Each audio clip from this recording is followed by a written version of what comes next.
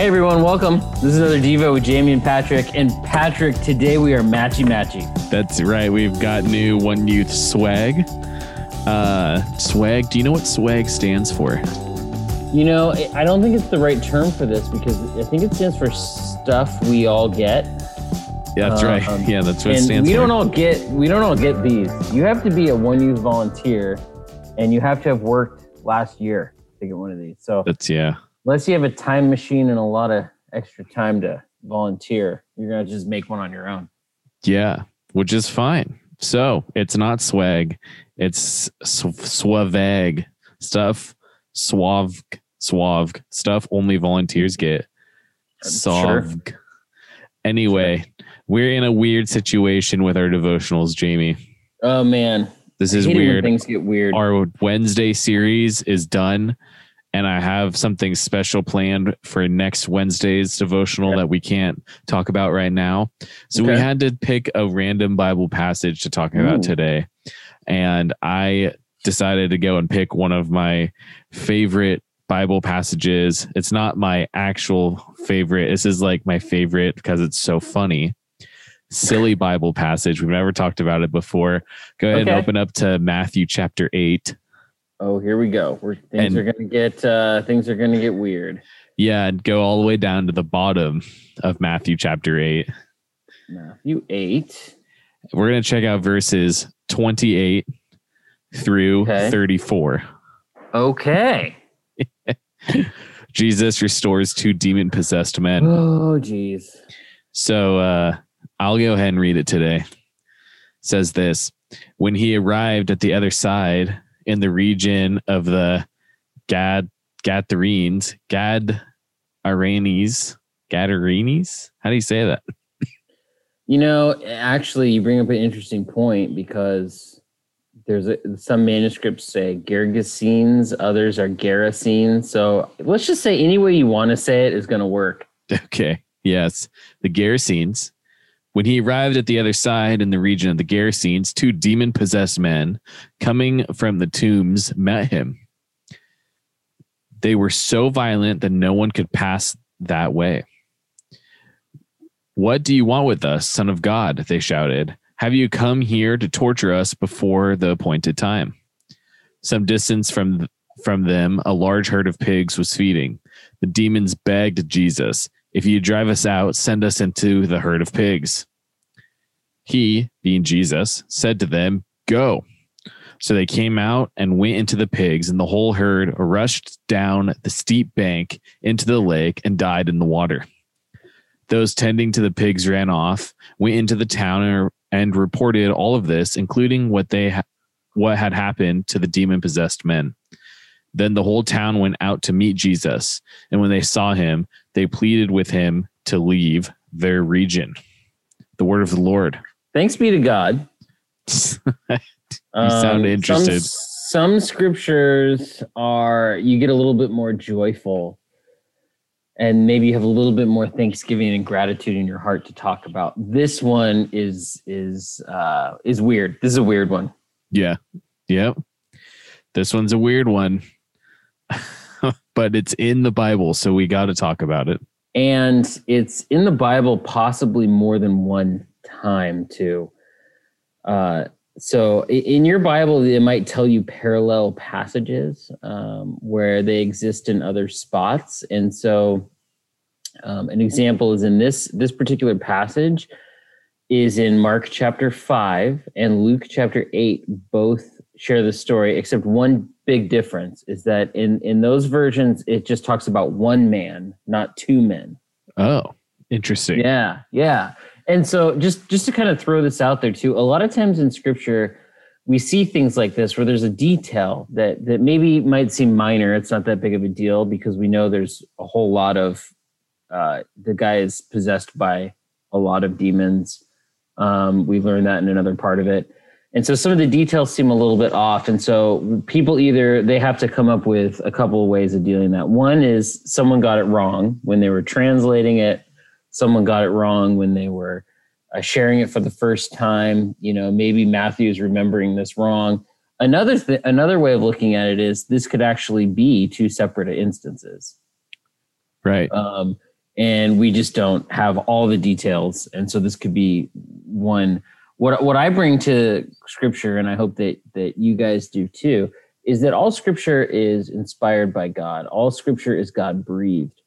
And because of that, we're not saying there's no typos in Scripture, but we are saying that each story that's in here, each chunk of Scripture, is real. It's God's word to us, and so there's something that we can get out of it. There's something that's good that's in it, and so I generally kind of lean a little bit more towards the faith and trust in Scripture that what it's saying is accurate.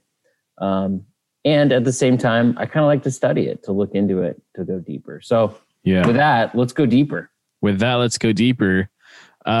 So Jesus, again, traveling, because it starts off when he arrived at the other side of the region.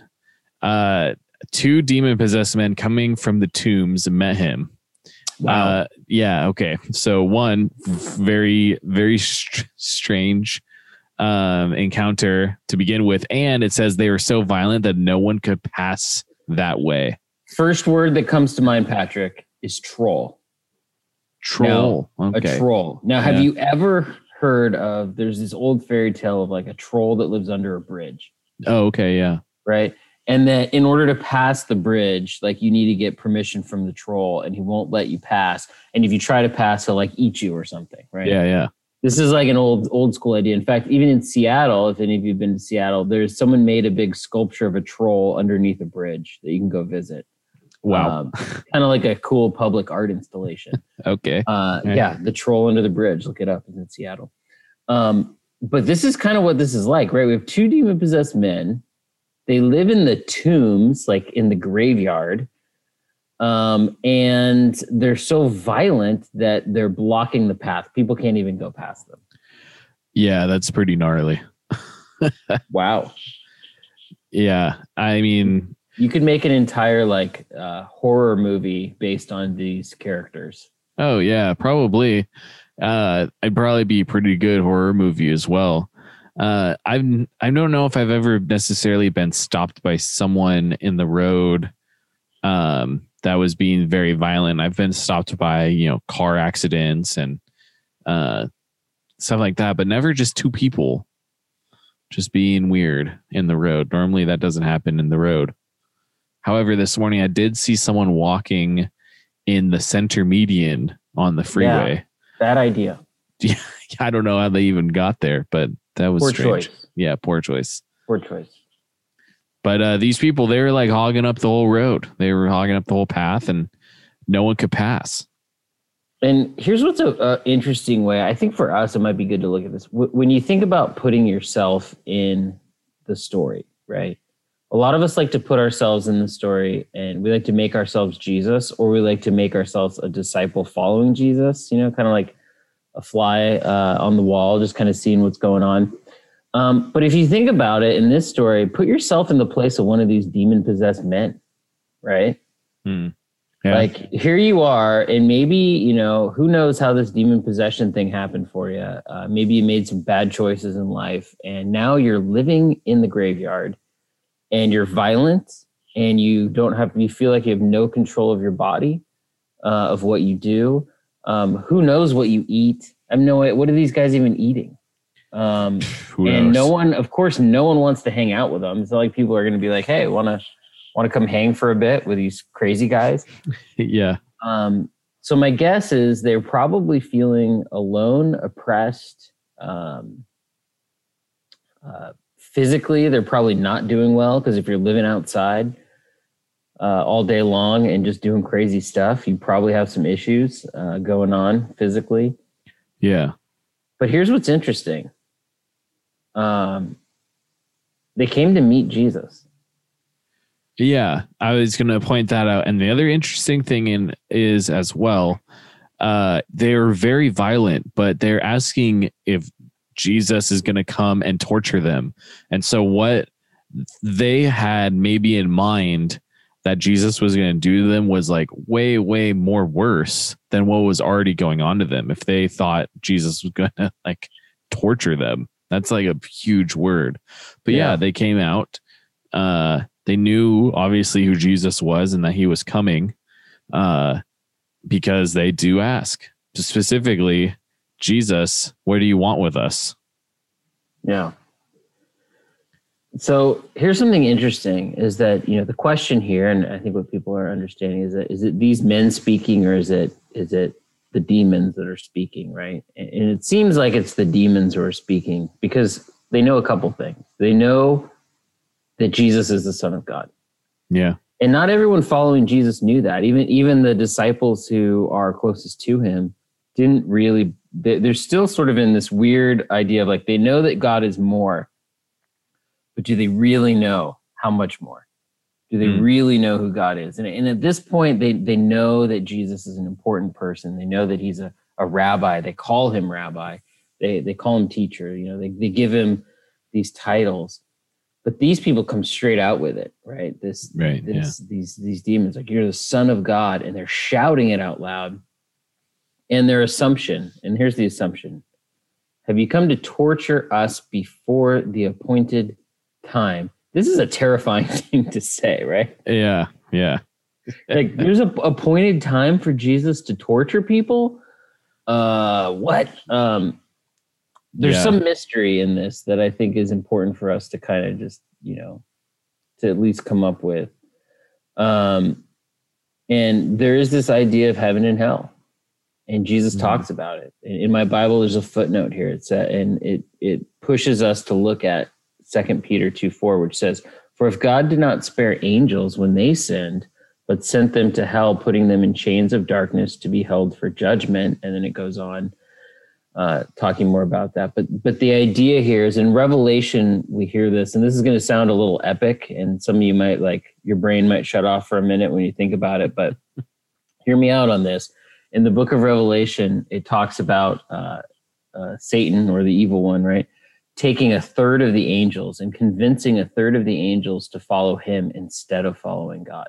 And that he was successful in that, right?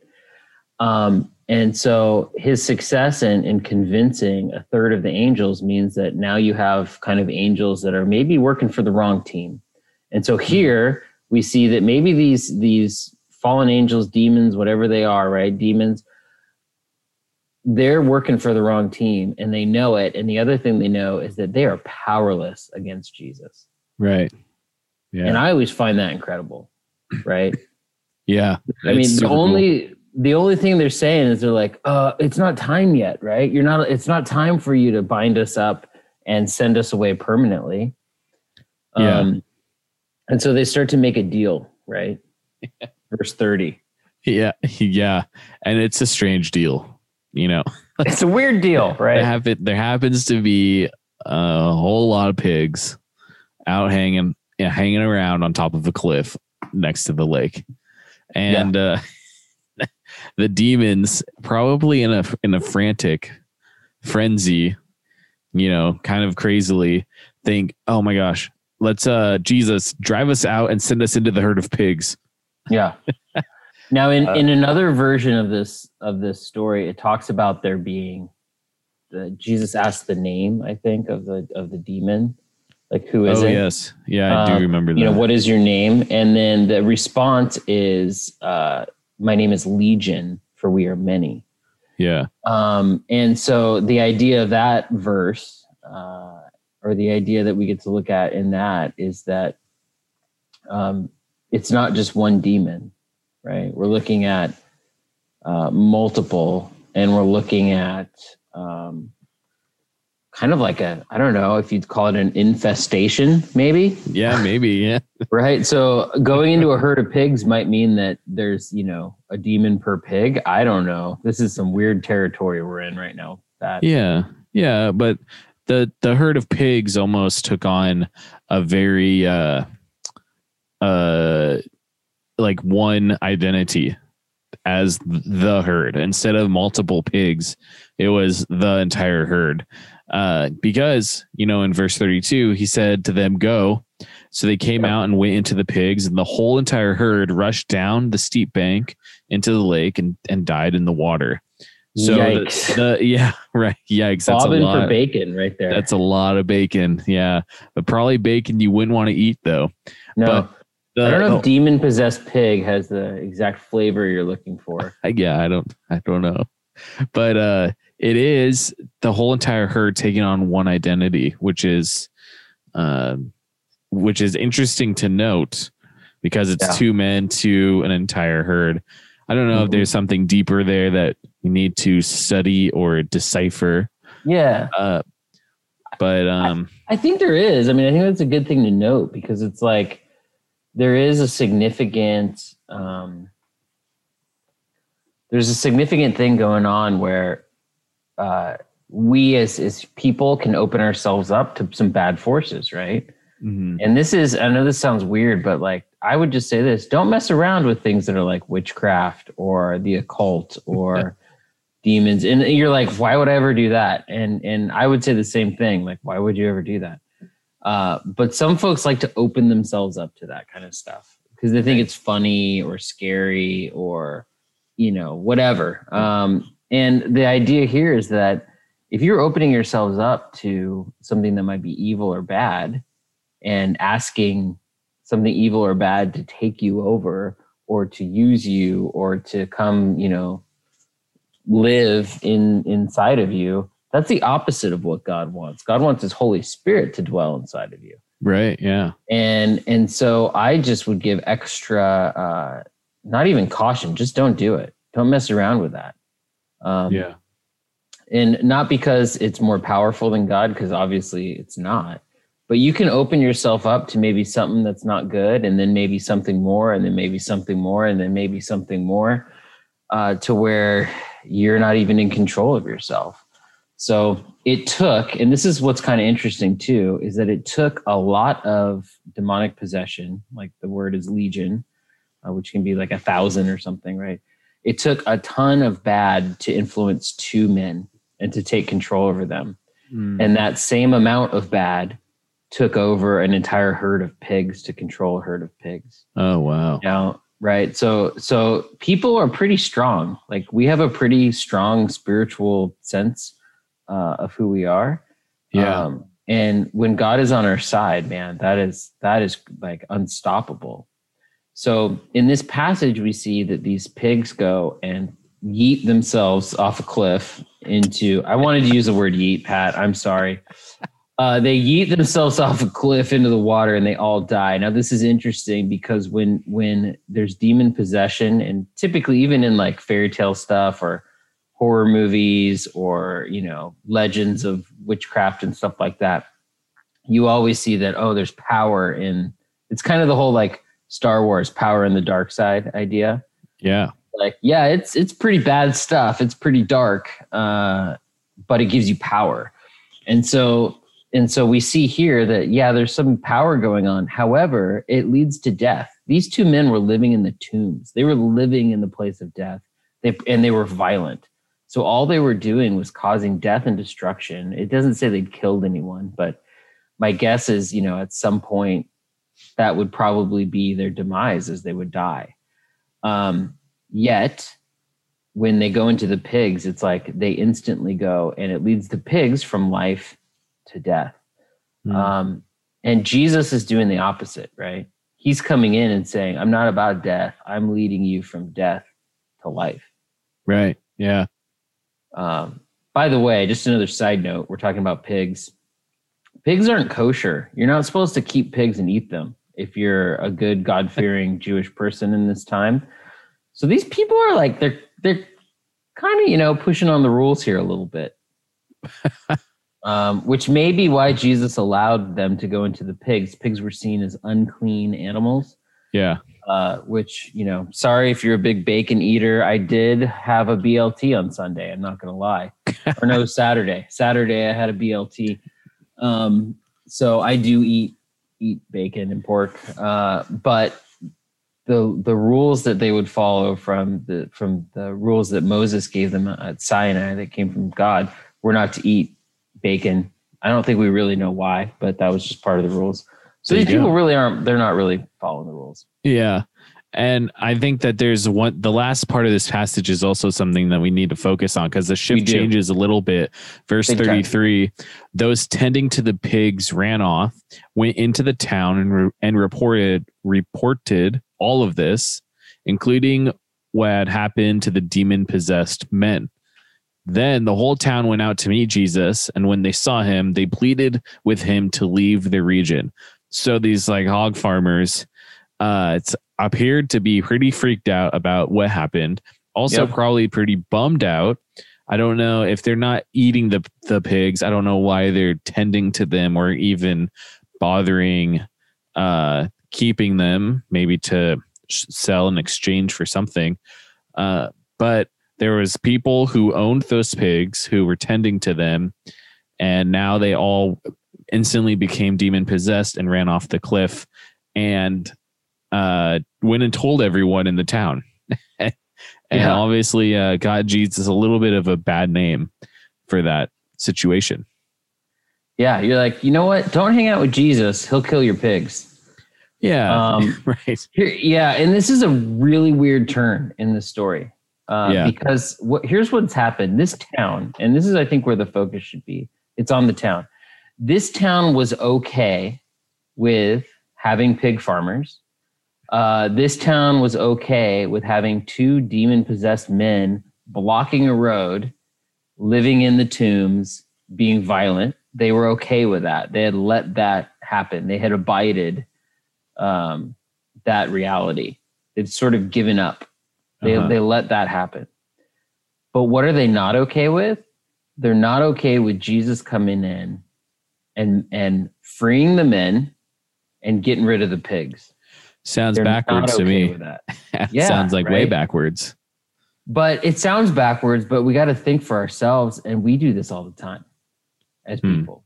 Yeah. You know, because here Jesus is now messing with their pocketbook. He's messing with their livelihood, and he's messing with the way things are. Yeah. And a lot of times people want things just to be the way they are. They don't want things to change, right? We don't like change. Yeah. And Jesus comes in, he's like, no, things are going to change, and I'm going to make them change. And it might hurt a little bit, right? You might lose some money on these pigs. You might have to deal with these 2 guys out in the tombs. You know, they're going to have to live with someone once they come out of this. Right. You know, you're going to have to now, you know, be able to go to the tombs and bury folks who you need to bury and do some of this work that you didn't have to before because you were too afraid. Like this might be some work, but it's going to be better. It's going to lead to life, not to death. And instead, these people do the wrong thing. Yeah. Yeah. They'll try to run Jesus out of there. Yeah. And we do this too. We're like, you know what? I like Jesus in my life, but I don't want to tithe. I don't want to give money. Right. Or I like Jesus, but I feel bad when I do things that I know God doesn't want me to do. So I'm going to stop going to church. And I have to say this, man, I deal with this a lot. There are people who will stop going to church and they'll say it's because they're too busy or, you know, stuff's going on where they're just like, oh, I just can't make it. I'm so busy. They'll come up with a reason, and then you'll find out, and this has happened to me a lot, I'll find out that actually their lifestyle has changed where they're doing things that maybe God wouldn't be like too stoked on. Right. And they don't want to be reminded about it being wrong. And so they're like, you know what, I'm just going to stay away. And we do this on an individual level, not just at a whole church level, where we're like, you know, I don't really want to read the Bible today because I did some bad stuff and I don't want to be reminded about it. Mm-hmm. Jesus isn't looking into your past. He's already paid the price for all of the sin that you've done. Right. He wants to be with you now. He wants to come into your town. He wants to set you free from anything that would take power over you. Yeah. He wants to remove the bad from your life. But he's also a gentleman. And I say that in that when they pleaded with him to leave, he left. Right. Right. So I think we need to think about, are we pleading for Jesus to actually come into our lives? Or are we pleading with Jesus to stay at arm's length? Right. Yeah. And that's a question that I think each of us kind of have to answer on our own and answer to God on that. Yeah, you're absolutely right. So that's a good thing to end on, a good thing to think about. Do we want Jesus to actually be in control of our lives, or are we going to try to keep him at arm's length? Yeah. So, and there is a right answer. yeah. Yep. And I think everyone will get to that right answer eventually. Yeah. So, all right, everyone. Glad that you could join us. Yeah. Thanks for listening.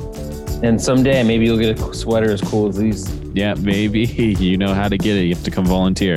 All right. Bye. Bye.